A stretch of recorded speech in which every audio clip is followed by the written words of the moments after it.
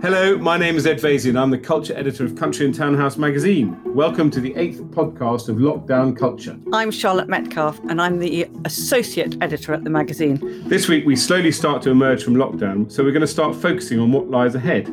Obviously, we're both very concerned about what the future cultural landscape is going to look like over the next few months. We've heard from many guests over the weeks, like Nick Kenyon at the Barbican or Peter Florence at the Hay on Wi-Fi Festival, Stuart Murphy at the English National Opera, talking about the dire situation that so many cultural institutions are finding themselves in. We thought one of the interesting things to look at in terms of how lockdown culture is developing would be comedy, because comedy always reflects fairly accurately what people are thinking. It's the first time actually on this podcast that we've covered comedy, and perhaps that's because comedians have found it difficult to navigate this space. It's difficult to laugh at coronavirus, but we wanted to talk to Emma Brunges. Now, Emma is a very well-known producer in the world of comedy. She's worked with numerous well-known comedians, people like Frank Skinner, Jenny Eclair, Russell Howard, Lee Mack, Al Murray, and of course on the wonderful Jerry Springer, The Opera. She's had her own live production company. It's called EBP. I wonder why that is. It was set up in 2013, and she's also been the producer of Dave's Edinburgh Comedy Awards since 2010. Emma, hello. Hello, how are you doing? All good here. I'm in the pub. Charlotte's in her office. Hello, Emma. It's lovely to have you with us. And we're really pleased to have you because I've always been particularly interested in how comedy reflects the zeitgeist, because I think we were talking about this before. Immediately after 9/11, I was sent off to America by the BBC to make a documentary about people's reactions to it. And I remember filming in a comedy club where the comedians were absolutely at a loss as to how to be funny. So do you think comedians are ready to be funny about coronavirus now? And if so, who are they? Where are they performing? And how can we watch or listen to them? That's a very big question, Charlotte.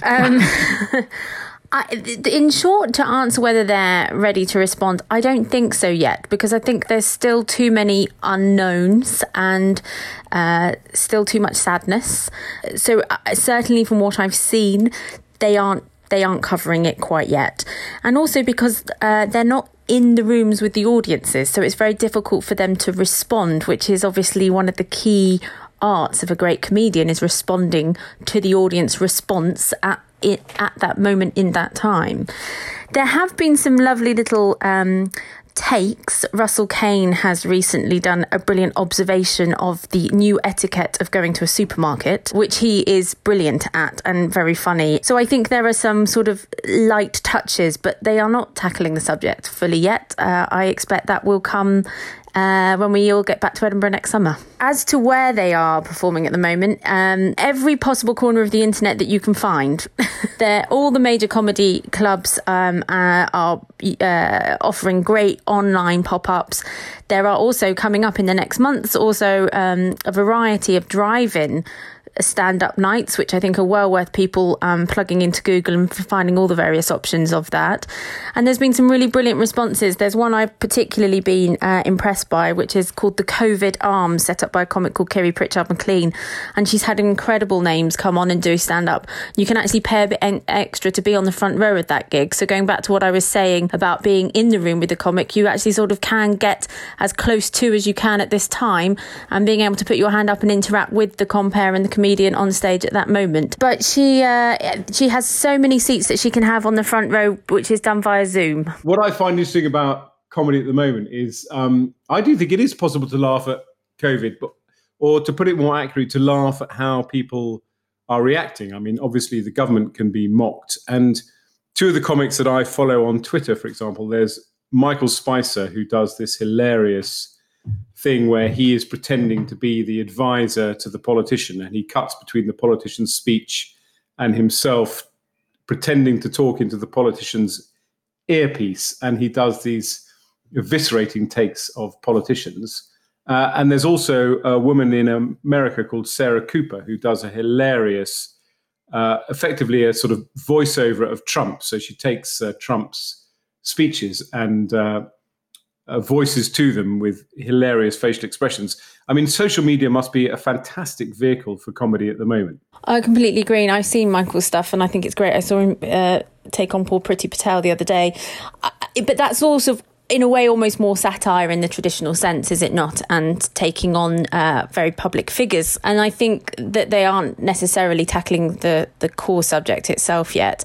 But yes, social media is a great platform. But if you like live comedy, and most comedians will tell you there's nothing like it, it's a great stopgap, but it's missed at the moment. It's not an end game for them. And so I think one of the biggest, if and when we got back to normal, one of the biggest venues for comedians and comedy, and particularly new comedians breaking through, is the Edinburgh Festival, which of course has been cancelled this year. Is that again another sort of body blow to the comedy fraternity, or is it? Do you expect everyone to be bouncing back in 2021? Body blow is a great word. It is exactly what it feels. I mean, there was a real sense of loss and enormous sadness, and it's impacted many, many livelihoods. To not have the festivals, and it's the first time ever, as far as I'm aware, since 1947, that there've been no festivals in Edinburgh. It's just strange. I mean, even me personally, it's the first time for 16 years I've not gone to Edinburgh in August. I don't actually know what to do with myself. No. Now, Emma, you've said you were completely brought up on Morecambe and Wise and Tommy Cooper, which led to a love of French and Saunders and Victoria Wood and so on. And they're all the sort of absolute pillars of what would be considered classic British comedy. Do you think elements of those classics are still in today's comedy, or do you think it's just gone off in a completely different direction? No, I think if you speak to a number of comedians, they will all talk about who their comedy heroes are. And there are certainly many programmes that have been created. Many comics will reference a lot of those names and many others. But what's so brilliant about comedy and comedians is how they take that as an inspiration and have over the years developed and explored the art form without wanting to sound too highbrow into the new generation and into their own voices. And what I really love about comedy personally is that the mixed shows you can now see and the genre of comedy that you can see Edinburgh and beyond is so diverse. So you can see a great mime act or performance artist standing alongside a stand-up act, alongside musical comedy, alongside sketch character, and they can all be as equally funny. Brilliant. Well, Emma, thanks very much. Before you go, I wanted to ask you, is there a kind of website or a particular comedian's site that you would recommend our listeners go to if they want their dose of comedy? It doesn't even have to be coronavirus related. I would say, just as a kind of catch-all, there are 3 websites, I would say, which keep you up to date with all the news and goings on in the comedy world, and that is Chortle, the British Comedy Guide, Beyond the Joke by the brilliant Bruce Dessau, who used to be, I'll even give him a name check, who used to be the comedy editor at the Evening Standard and who is very much loved and revered in our industry. Thank you very much to Emma Brunges for giving us such an interesting insight into where comedy is going. And I'm sure we'll all want to check out those recommendations she's given us, not just because we can all always benefit from laughter, but also because no doubt comedians could really do with all the support we can give them, because as we know, like so much of the culture we've covered on this podcast, comedy is a very serious business and we need to do our bit to keep it going. Our next guest is a woman of rare accomplishment because she was in her teenage years an Olympic class sprinter, but when she got injured, she changed to become a world-class double bass player. So I'm delighted to welcome my friend Chichi Winoku, OBE. Chichi was the bass player with the Orchestra of the Age of Enlightenment, but she's also founded the Chineke Orchestra and the Junior Chineke Orchestra, which have been going for about 5 years. And their mission is to provide outstanding career opportunities in the classical music world to both established and up-and-coming musicians of colour. The orchestra's motto is championing change and celebrating diversity in classical music. So I'm delighted to have you on the podcast, Chichi. Thank you, Ed. That's such a lovely, nice, friendly introduction. Well, it's lovely to have you with us, Chichi. And I know our listeners are going to be absolutely fascinated to hear what you've achieved for both your orchestras in just 5 years. I actually saw the junior orchestra on Britain's Got Talent in May, and it was just amazing to see it going down such a storm. It was such a feel-good performance, and I mean, they just wowed the audience, didn't they? They did. So can you tell us what the orchestras have been doing since lockdown, and when and where we might be able to hear them play either online or live again? Well, it's interesting that you ask that, because I've seen a lot of activity, digital activity from professional orchestras. I haven't seen an awful lot from juniors right now. There was a couple of NYO campaigns that lasted just half a minute. But what our Chineke juniors have been up to, apart from being really excited about how their performance went down on Britain's Got Talent, is they've been doing fantastic presentations for us where they talk about and describe how they practice, for example, as almost like mini tutorials for other junior players who are not quite at their standard, perhaps. Things like, this is how I do vibrato, this is how I don't squeak on the strings, or percussion exercises, how to practice a piece from the beginning with a slow metronome. And they've actually been doing this and demonstrating, and it's just been delightful. As Ed knows, I'm not very risk averse. And when someone says to me that I can't do something, I will do everything in my power, if I believe in something, to try and do the exact opposite if I believe in something enough. And when we were all told that was the end of our concerts, we weren't allowed to do any more concerts, we weren't allowed to see our colleagues. I mean, that very thing that drives us as musicians is to not just sit in your music room and practice and play for yourself, and not just to play with our colleagues, but to play to real live audiences where we can see the whites of your eyes. That's part of what we do, and we have a hunger for this. So I immediately thought, we need to reach out, we need to play to as many more people as possible. So I reached out across the pond, actually, and partnered with the Sphinx organisation that are based out of Detroit. And that's an African-American and Latino organisation. And we set about recording a piece of music by Samuel Coleridge Taylor with half of Chineke Orchestra, half of their orchestra, and 9 conductors on a grid of 81 squares. And that's been a huge success. And there's 5 minutes of that you can see on our Chineke YouTube channel. And then we did a tribute to the murdered Black Americans recently. We did a Deep River tribute. We've got another chamber music performance that's coming up that we're preparing right now. The juniors are going to be doing a huge thing where they're doing a full orchestra. There'll be 64 of them, which you'll see digitally in a few weeks' time. But before that, we've been connecting the juniors with the organisation that Marin Alsop, the conductor, she created an organisation in Baltimore called Orchids. I've been at many WOW meetings, Women of the World meetings that Jude Kelly created several years ago.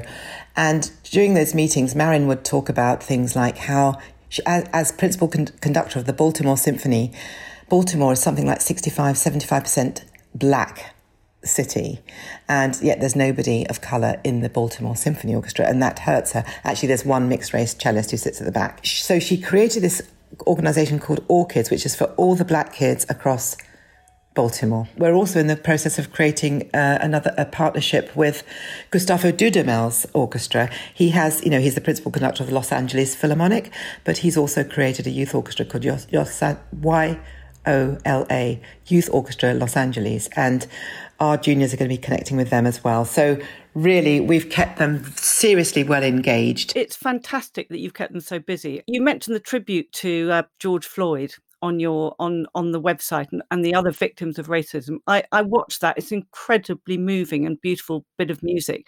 And I just want to ask you a bit about you're obviously 100% behind the Black Lives Matter movement.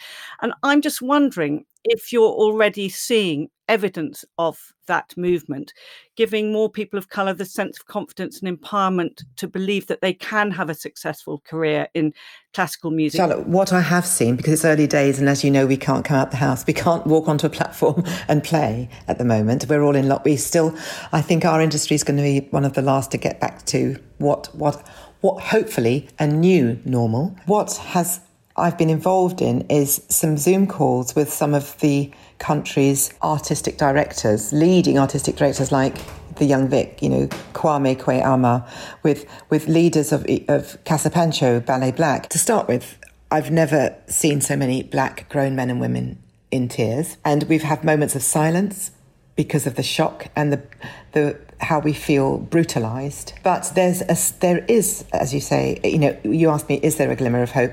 There is a glimmer of hope, because some people feel, I personally have tried to offer the thought that, it feels a bit different this time, because we've been brutalised for centuries, not just 3 weeks ago. And we don't want to see this continue for another day. But it feels a little bit more like the Me Too movement, which has really drawn massive awareness, and I hope has changed some habits. And, because vulnerable people have been sexually abused since time began. And I think with, the Kevin Spacey, the Jeffrey Epstein, etc., has been shocking and has created a new awareness and a new intolerance to this abuse of human people. It's fascinating. I mean, I think the key point here is that you've been doing this for 5 years. So people are suddenly talking because of the terrible incidents in the US about this issue. But I think what is sort of perfect in a way is that you've laid all the groundwork. It's not like you suddenly decided to set up Chineke in response to what's happened. You've been doing this work for 5 years. And I think you slightly underplay what you've achieved, because obviously, Chi-Chi, you're not a tech billionaire who can spray money around, and you also have a full-time job. So Chineke started with you in your spare time, and it was stunning to think 5 years ago how few, if any, people of colour were in our major orchestras, and the fact that you had to set up Chineke to bring attention to this issue.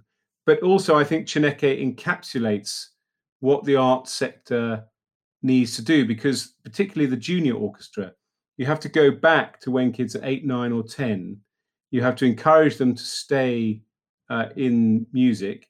You have to make them believe that there's a career. And one way you make them believe there's a career is if they can see people like Sheku who have made a wonderful career. So the fact that I wouldn't say you launched his career, that might be a bit, you would probably regard that as me trying to make you sound arrogant, but you certainly gave him the platform that's now led him to become one of the most successful classical musicians of his age. And that will have a knock-on effect and will build so that maybe in 15, 20 years' time, it simply won't be an issue. You'll go and see a wonderful orchestra and there will be people of colour and people from every background playing because they've been encouraged. But it is a long-term game. It is a long-term game. I think you're right about it being I'm at the Me Too movement, they called it a cultural reset, didn't they? And I think we are facing the same thing now with any luck. Let's hope. And I certainly know so many lives have been changed already through the Chineke Foundation. And I think no fewer than 4 of our young professionals have won positions in orchestras now in the UK. So for me, that is a sign of progress. Chi-Chi, we've run out of time, but thank you so much. It's very, very inspiring story. What is the best way for people to get involved in Chineke, particularly if they're young people who want to pursue a career in music and suddenly... Yes, well, the best way is to go to our website, www.chineke.org, and that's Chineke without the exclamation mark, and follow us on Instagram, Twitter, Facebook. We've got lots of content going out almost every day. There's something happening nearly every day. We're being even more creative than before. And please keep a lookout in July on the TV. And that's all I'm going to say. Thanks. That sounds exciting. Thanks, Chi-Chi. Thank you. We think we know what you're talking about. Take care. So we are starting to look outwards, but that doesn't mean we're all out every single night. And we're probably still going to be watching TV a few nights a week for a good time yet. Now, Ed and I have been moaning recently that there haven't been too many new series or movies to get our teeth into, now that we've both ploughed through every single series of Fauda and Call My Agent. But suddenly, this week, all that has changed radically, and we've got lots of great stuff to recommend. So anyone who likes Big Little Lies is going to love Little Fires Everywhere. It's a new series on Amazon Prime. It's set in the perfect little picture town of Shaker, and it stars, obviously, the very well-known Reese Witherspoon, who excels as a brittle, deluded housewife with pretensions. Remind you of anyone? But just as brilliant, if not even better, are her co-stars Kerry Washington and Lexi Underwood, who play a spookily mysterious mother and daughter who show up out of the blue. And of course, get caught up with Reese Witherspoon's family. Now, Kerry Washington, who plays the mother, was in the AB series Scandal, which I haven't seen. So to me, she was an absolute revelation, ridiculously beautiful and just such a good actress.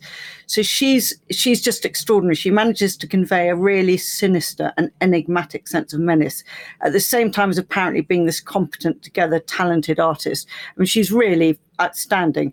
And Lexi Underwood, the newcomer who plays her 15-year-old daughter, is also wonderful. So expect to see a lot more of her from now on. And I must say, I'm absolutely gripped already. I've also been enjoying it, and I'm also enjoying Filthy Rich, the documentary series on Jeffrey Epstein, the terrible Jeffrey Epstein. It's gripping viewing in another way because it's weirdly compelling, obviously, to see how money lures people in, prevents them willfully, perhaps, from seeing what's going on in front of their very eyes. And of course, it's very timely, given the ongoing debate about Prince Andrew going to the US. Yes, I watched it with my 16-year-old daughter, which was quite something, given that he preyed on girls quite a lot younger than her often.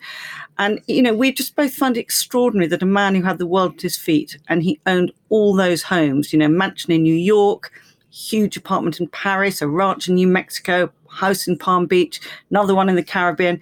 You know, he risked a lot because he really believed his money could silence all those poor teenage girls he preyed on. It was just the most extraordinary story, and interesting that, you know, it's become like a sort of, you know, really major myth, you know, sort of not myth, but a sort of fable for our times. I mean, even Chi-Chi was mentioning him. I mean, just awful. Yes, so it's really worth watching. Talking of money, there's another great film that's released on Amazon Prime tonight. It's Michael Winterbottom's satire Greed, starring Steve Coogan as a lightly disguised Philip Green character. It did come out in the cinemas just before lockdown, but obviously lots of us didn't get to see it in time. So if you missed it, now is your chance. So finally, there is, of course, one film that's absolutely essential viewing, and that's Sitting in Limbo. It did air last week, but it's available on BBC iPlayer for the next 11 months. And given everything that's going on at the moment, it's absolutely not to be missed. It's about Anthony Bryan, a man who moved here from Jamaica with his mother, aged 8 in 1965 as part of the Windrush generation. His mother spent 30 years working for the NHS, and Anthony raised a family and lived and worked in London for 50 years. It was only when his mother moved back to Jamaica that he decided to apply for a passport so he could go and visit her. And then the horror begins, immigration banging on his door, and the story starts to unfold. Ed and I were talking about it earlier, and we both agree it's almost unbearable to watch, as it just makes you so angry and so ashamed of how our officialdom behaves. One of my other day jobs as a journalist has meant I've been doing an article talking to immigrants who've been detained just as Anthony was. And so I know, sadly, that this story is very far from unusual. It's just really sickening. And it's brilliant that it's been brought to the fore like this with such a brilliant film. It's actually Anthony's brother who wrote the script, and Patrick Robertson, that some of you know from Casualty, stars as Anthony in the drama. And as Charlotte says, it's very, very harrowing to watch. It's the kind of television also, despite it being so harrowing, it actually restores your faith in the BBC. It's exactly the kind of programme they should be making. It's thought-provoking, it's unflinching in the way it shines a light on the appalling consequences of the hostile environment policy. And it made me ashamed, really, that I had been an MP during that time. So that's our recommended watching for the week, and should keep you busy in lockdown for a little bit longer. But before we go, we just want to flag up next week, as we have a real superstar as our guest. Of course, I'm referring to Sir Nicholas Coleridge, the chairman of the V&A, journalist, prolific novelist, 40 years a major figure in magazines, heading up Condé Nast with titles like Vogue, Tatler, House and Garden, chairman of the British Fashion Council when I indeed was the Minister for Fashion. There couldn't be anyone who could zero in on the sweet spot of the country and townhouse reader than this bloke. So who is better than to give us an overview of where we're headed after lockdown than Sir Nicholas from his Quinlan Terry designed folly in the Arcadia that is Worcestershire. He'll be with us next week. But for now, it's goodbye from Charlotte and it's goodbye from me. And you can find details of everything we've talked about on countryandtownhouse.co.uk. Thank you for listening.